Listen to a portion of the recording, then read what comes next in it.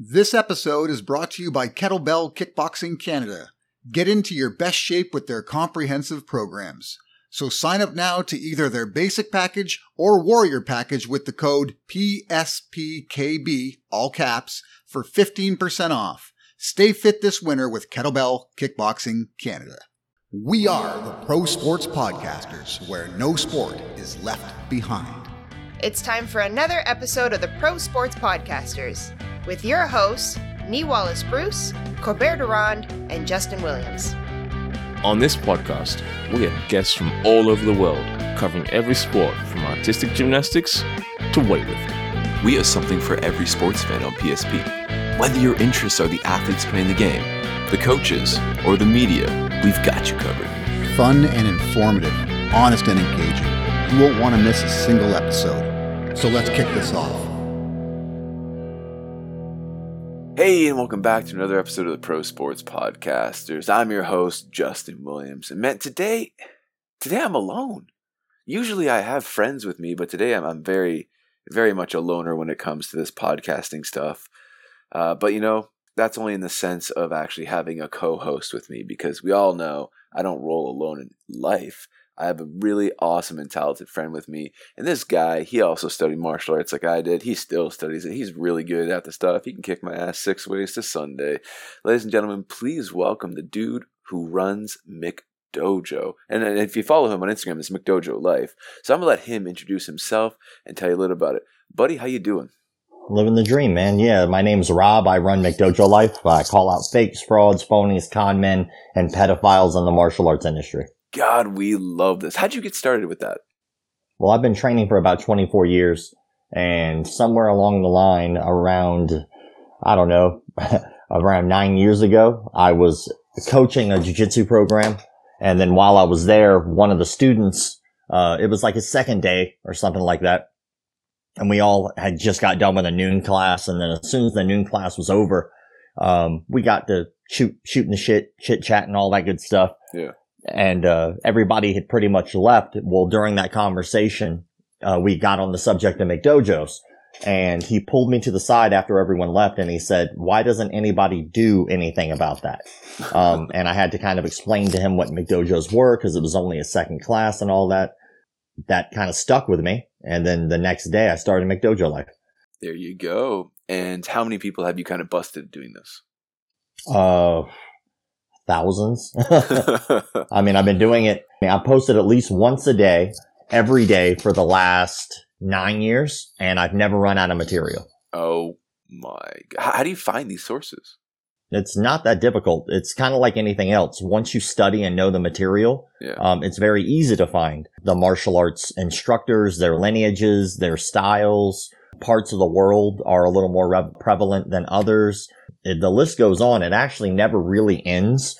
It's more like trying to understand cultures and understand their pitfalls in their cultures to try to weed out some of the people who take advantage of them. Right. Okay.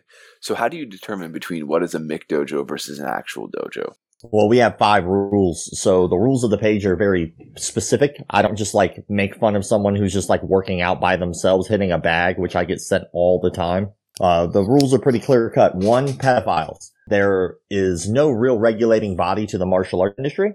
Right. And because of that, there's really no checks and balances. So absolutely anybody can open a martial arts studio. You would imagine that pedophiles aren't allowed to be around children. You would hope that, but unfortunately that's not the case. There are plenty of people around the world who took plea deals, who are not put on sex offender registries, who have done extremely heinous acts with children. And a lot of them, for some reason, go to the martial arts industry. And I think that it has a lot to do with the fact that there's no real regulating body to it. Mm. So literally anyone can open up a studio. Anyone. It doesn't take a genius to say I'm the 37th degree grandmaster of my own style and then open up a school tomorrow. And then as long as they're charismatic enough, do it. Like one particular case, the guy's name is David Arnbeck. He runs a thing called Warriors Cove MMA, which they have 3 locations. And he molested a 15-year-old girl in his home. And he took a plea deal so that way he didn't have to be on a sex offender registry. But he admitted guilt. He admitted to doing it. And he's still around children. He still runs a martial arts school today. So that's the first rule, is pedophiles. Rule number 2 is lying about your belt rank or your fight record. Usually that's the first interaction you have with your instructor. Right. So if they're going to lie to you right off the bat, chances are good they'll probably lie to you about absolutely anything else. Oh my. Especially with something so simple like their fight record or their belt rank. Rule number 3 is shady business practices and cult-like behavior. Oh my. Those are pretty clean cut. You shouldn't put people into financial destitute, or you should be upfront about your prices. You shouldn't try to rip or steal people's money. Pretty simple. The cult-like behavior is in every martial art in a way. Even Brazilian Jiu-Jitsu is not exempt from this. There's a term in Brazilian Jiu-Jitsu called a crianche, which basically means traitor, which is usually used by a cult leader to stop you from being able to go train at other facilities outside of their facility. Well, that's what cults do. Cults isolate you from outside perspective and ideas and thoughts, so that way they can control the narrative around your way of thinking. So when you look at like something like a crianche, traitor, that's just a way of controlling a student from being able to live their life the way they want outside the facility. So that's number 3, shady business practices and cult-like behavior. Number 4, unsafe training practices. Yep. Which is something that we see quite often, especially overseas, more in the Middle East. Some moron decided that just hitting students in the head was going to make them stronger somehow, which is not a scientific fact at all. So, you'll see students line up while the instructor just kicks and punches them in the head for, ego, basically. And you can spot these morons, too, in the comment sections of anything I post, where they'll be like, oh, this makes you tough. You can tell those people have never fought a day in their life. No. Or been to a legitimate gym. Because that's not how that works. And then the final one is no-touch knockouts and mislabeling technique. So obviously you can't knock people out with your mind, right. But around the world there are a lot of cultures that believe, whether it be Fa Jing, Qi, Qi, the Holy Spirit, they believe that you can have some type of mystical ability to project energy out without touching people and knock them out. It's actually a worldwide phenomenon. It's crazy as shit, but people believe it. Yep. But the mislabeling technique thing is a little more common, where you'll see somebody go to a cardio kickboxing class. Mm-hmm. The instructor will say this is self-defense when it's clearly not, giving the student a false sense of security and putting them in danger, because sometimes nothing is better than something. Sometimes it's better not to think you're a badass than to think you're a badass.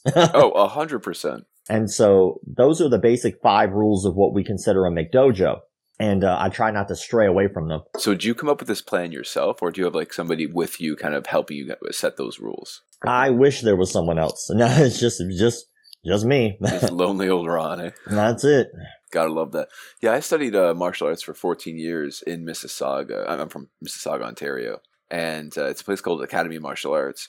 And they were so legitimate that it was almost annoying, if that makes sense. Mm. Everything was by the book, and you had to actually read literal books to kind of understand why they were doing and implementing the rules they were. For instance, they didn't like how there was only one person grading for a black belt at a time. They're like, we feel like everyone should be more ready. What's going on?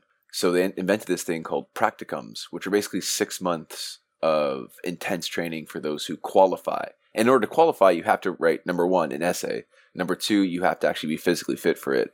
And number 3, you have to have demonstrated over your course of being a brown belt, mainly brown belt, but they prefer your whole career of just certain kind of mindsets and training and due diligence and all that fun stuff. But we were allowed to train at other dojos if we needed to, whether our ground game sucked and they weren't doing ground game training for whatever reason. So it took me 14 years in that establishment to finally get my Shodan, and it was worth every second of it.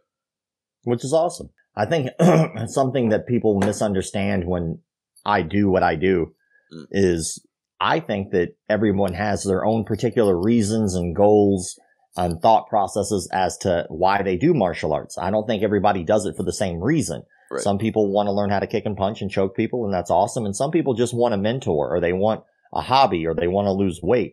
And none of those things are wrong. That's okay. I think the problem is that when we project our own bullshit onto other people as to what the standard should be of what they're trying to accomplish. Yeah. And you see that a lot in martial arts. There's a lot of ego in martial arts. Oh my God, yes. So much. It's funny you actually mentioned this. We have a friend of the show. His name is Jofi. He's an MMA fighter in the UK, and he started a page called Only Cans.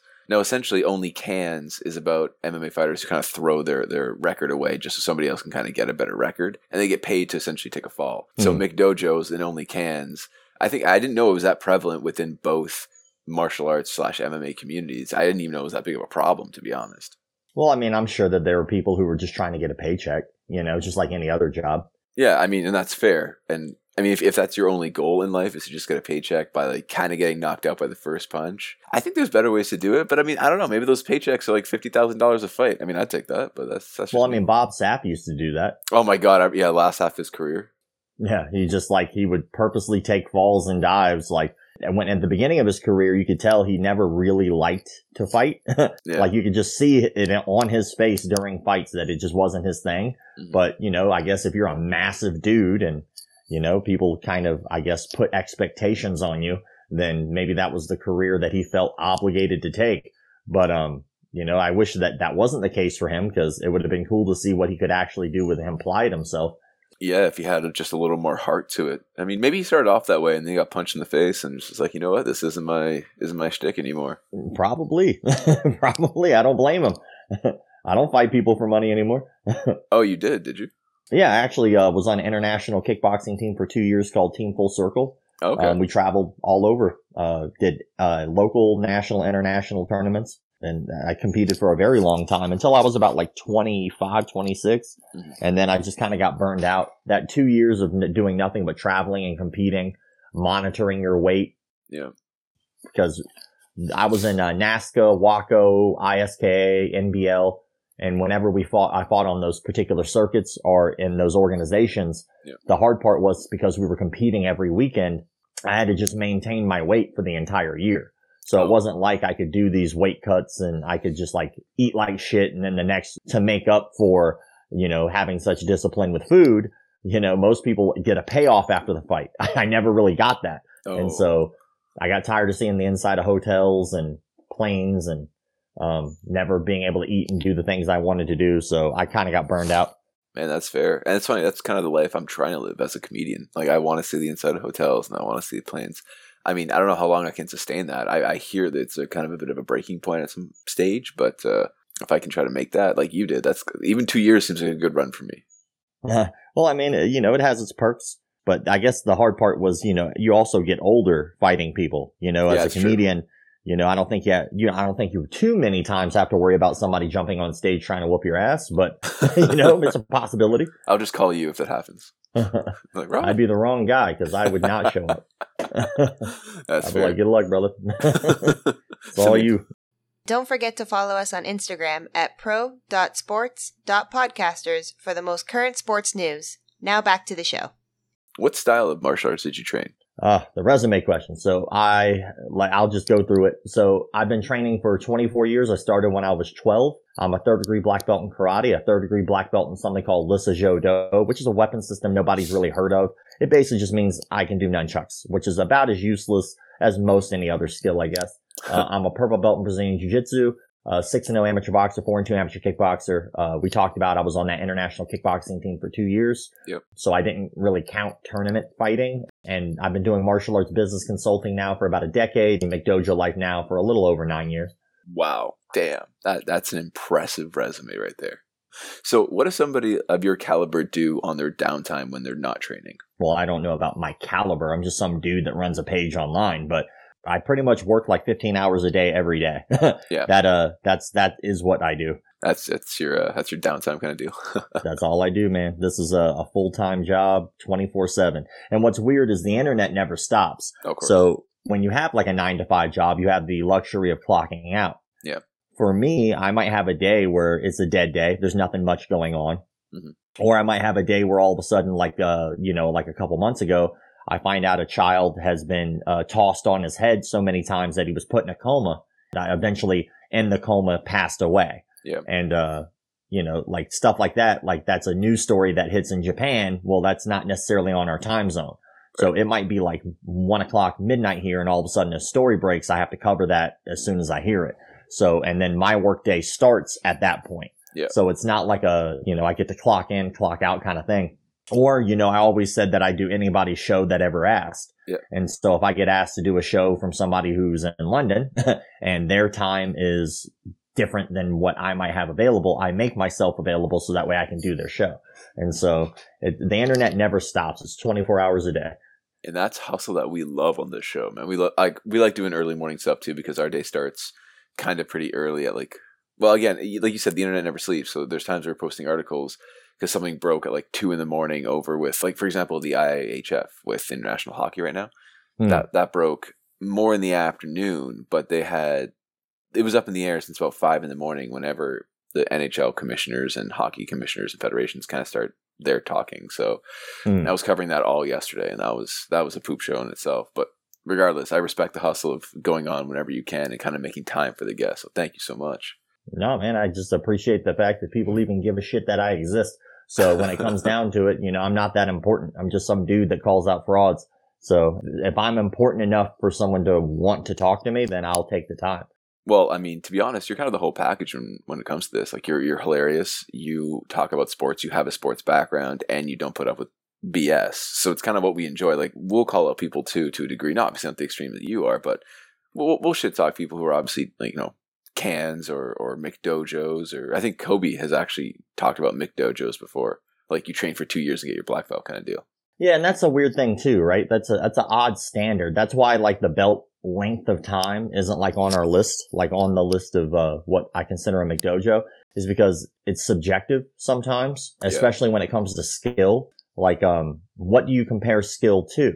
And most people would, and when it comes down to fanning, when you're a fan of something, you always compare skill to the best.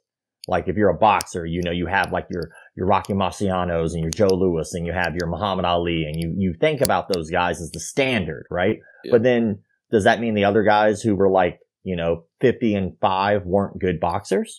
No. But then if we compared them to ourselves, they would beat the fuck out of us.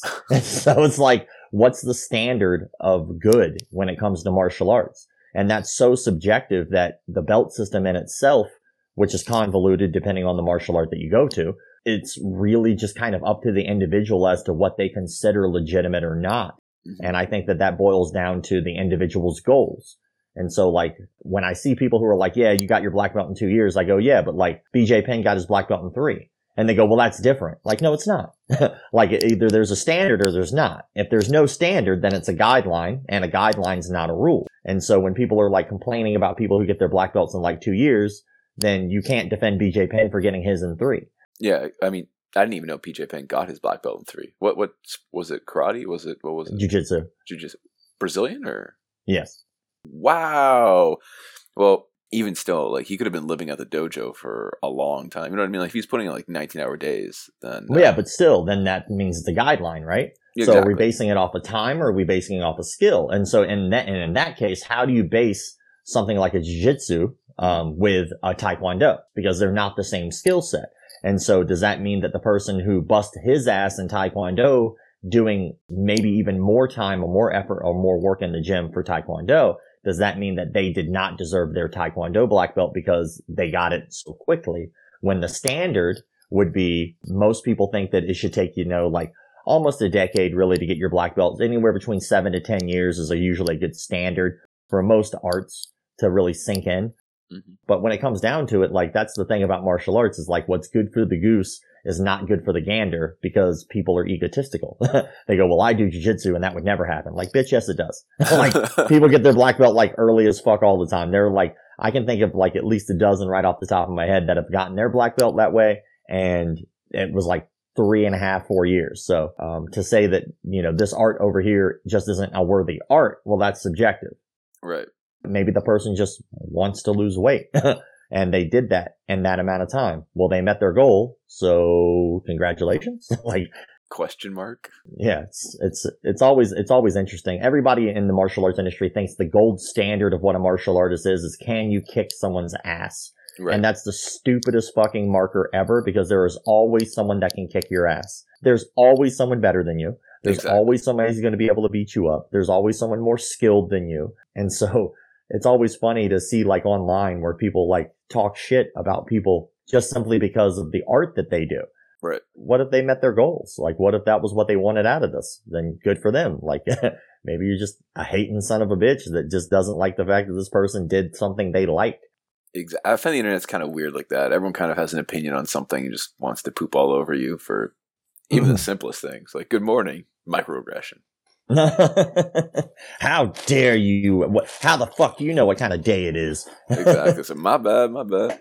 So you had mentioned that some people like to comment on your page. Do you have somebody who comments often? Like, you kind of know them by username now? And then do you also have somebody who DMs you often?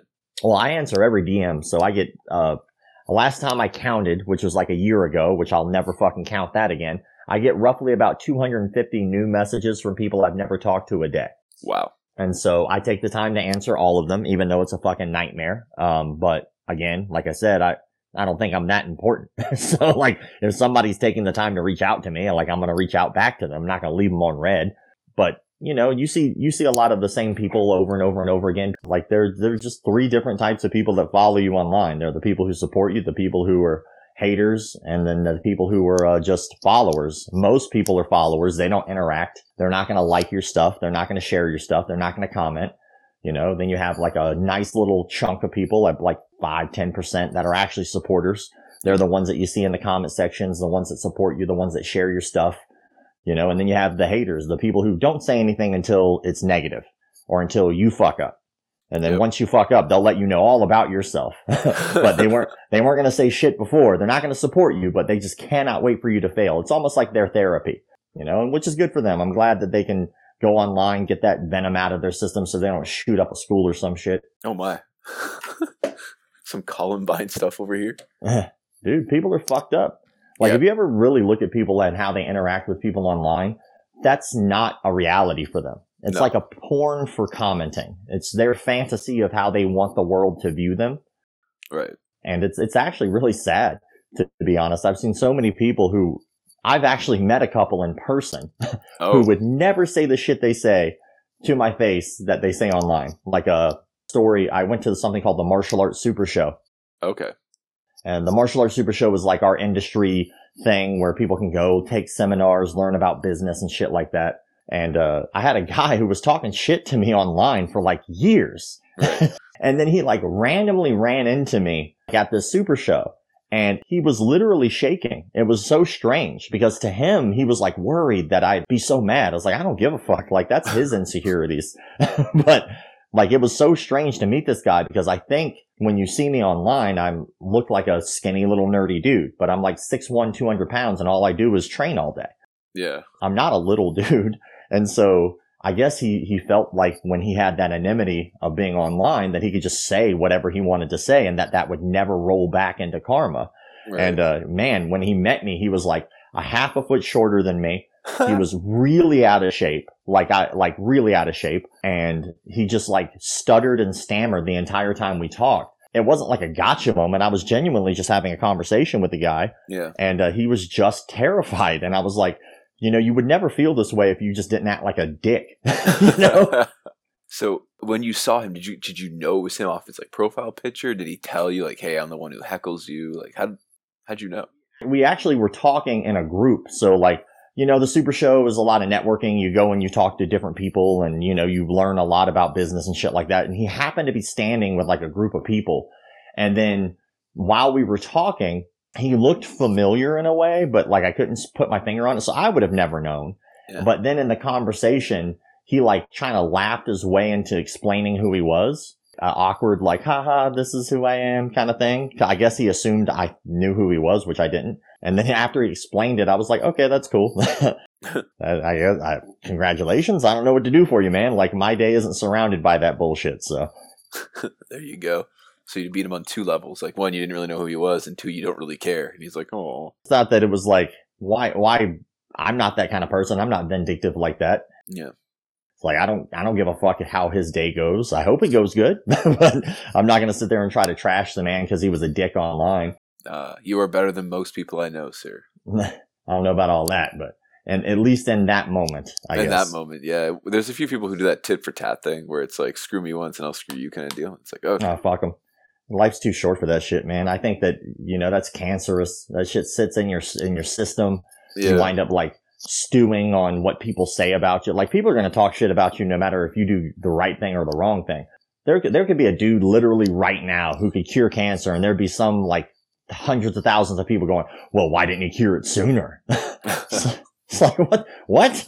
Like, why is that a thing? Why are you so upset? Like, thank you for this gift that you have given us. I don't like, yeah. Some people just like, they really have that venom in their system, and the internet has allowed them to do that. I always thought it'd be fun to make a show, which I might actually try to do this next year, where you find people who are heckling people online. Yep. And you find the people that they have heckled, like, professional boxers, professional fighters, football players, athletes of any kind. And then what you do is you find out where that heckler is, and then you take that athlete and you bring them to their place of business or wherever they happen to be at the time, and you just have them talk to each other, like face to face. And not in like a vindictive way, but like, let's get to know each other kind of way. Yeah, but I think that initial like shock that the person that they were just poking at online shows up and sees them face to face would be pure television gold. Oh my God, yes. I would be so down to watch that show. I think that a show similar actually with like guys who are dating multiple girls at one time, or girls dating multiple guys at one time. Like some online, I don't know, my ex was watching it and I was like, what is this? But anyways. All right, sir. So before we wrap this up, we have a few kind of standard questions to ask. Number one, have you had a poutine before? I have had poutine before. I do like poutine. What is your favorite type? Well, I mean, I didn't know there were different types. I'm pretty sure it was just French fries and gravy. So, sir, that's a rookie mistake right there, sir. You get a white belt in poutine. Oh man, apparently I am. Yeah, but poutine is delicious. I agree. Where are you from, if I don't mind asking? Florida. Florida. Okay, so actually, Florida has some of the best poutine I've ever tried. Weirdly enough, I don't know how you guys got really good at that, but there's many different types. Over here in Canada, we have like pulled pork poutine. We have butter chicken, which is kind of whatever. They have different types of cheeses, like 4-cheese poutine. It's really an art form up here. And if you ever come up to Canada, specifically Montreal, you got to try it. I haven't been there. I went to the Quebec Open years ago, but that was about it. Oh, okay. Well, if you ever come venturing this way, the frozen tundra that is Canada. Second question, how can our fans find you on your various social medias? Pretty simple, man. Just go check us out on McDojo Life, MCDOJO Life, on pretty much any social media platform. Yep. Currently, the big push that we're trying to make is our YouTube channel. Yep. We post these individual like 30-second clips on our Instagram, but we actually do deep dive exposés on who these people are on our YouTube channel. So, oh, okay. Like kind of 30 for 30 kind of deal. Yeah, like really digging into who these people are, what their cult is, how many followers they have, actually even to where they train. People ask us all the time, like, how can I go train at a class like this? It's like, well, if you really cared, you would click the 2 buttons it takes to actually watch the video, and then you would listen to the video, and then you would actually show up to that class. But it's always amazing how people online like kind of dictate how you should do what you do. Yep. But people will be like, how come you don't name and shame these people? Like, well, for one, depending on the social media platform, that could be something that could get me kicked off. But 2, if you're that lazy that you can't click a button, you would never show up to their gym. Like, let's just be honest. Oh, 100%. And last but not least, how does it feel that The Rock follows you on Instagram? That's pretty fucking cool.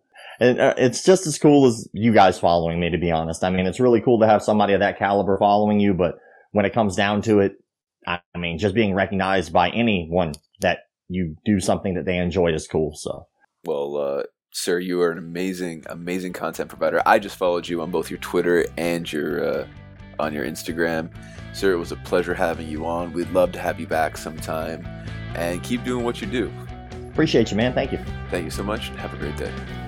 If you have any questions for the Pro Sports Podcasters, be sure to reach us on our Twitter account, where you can also slide into our DMs and catch the latest snippets, dirt, and other exclusive things that we will tweet. Check us out at P Podcasters on Twitter.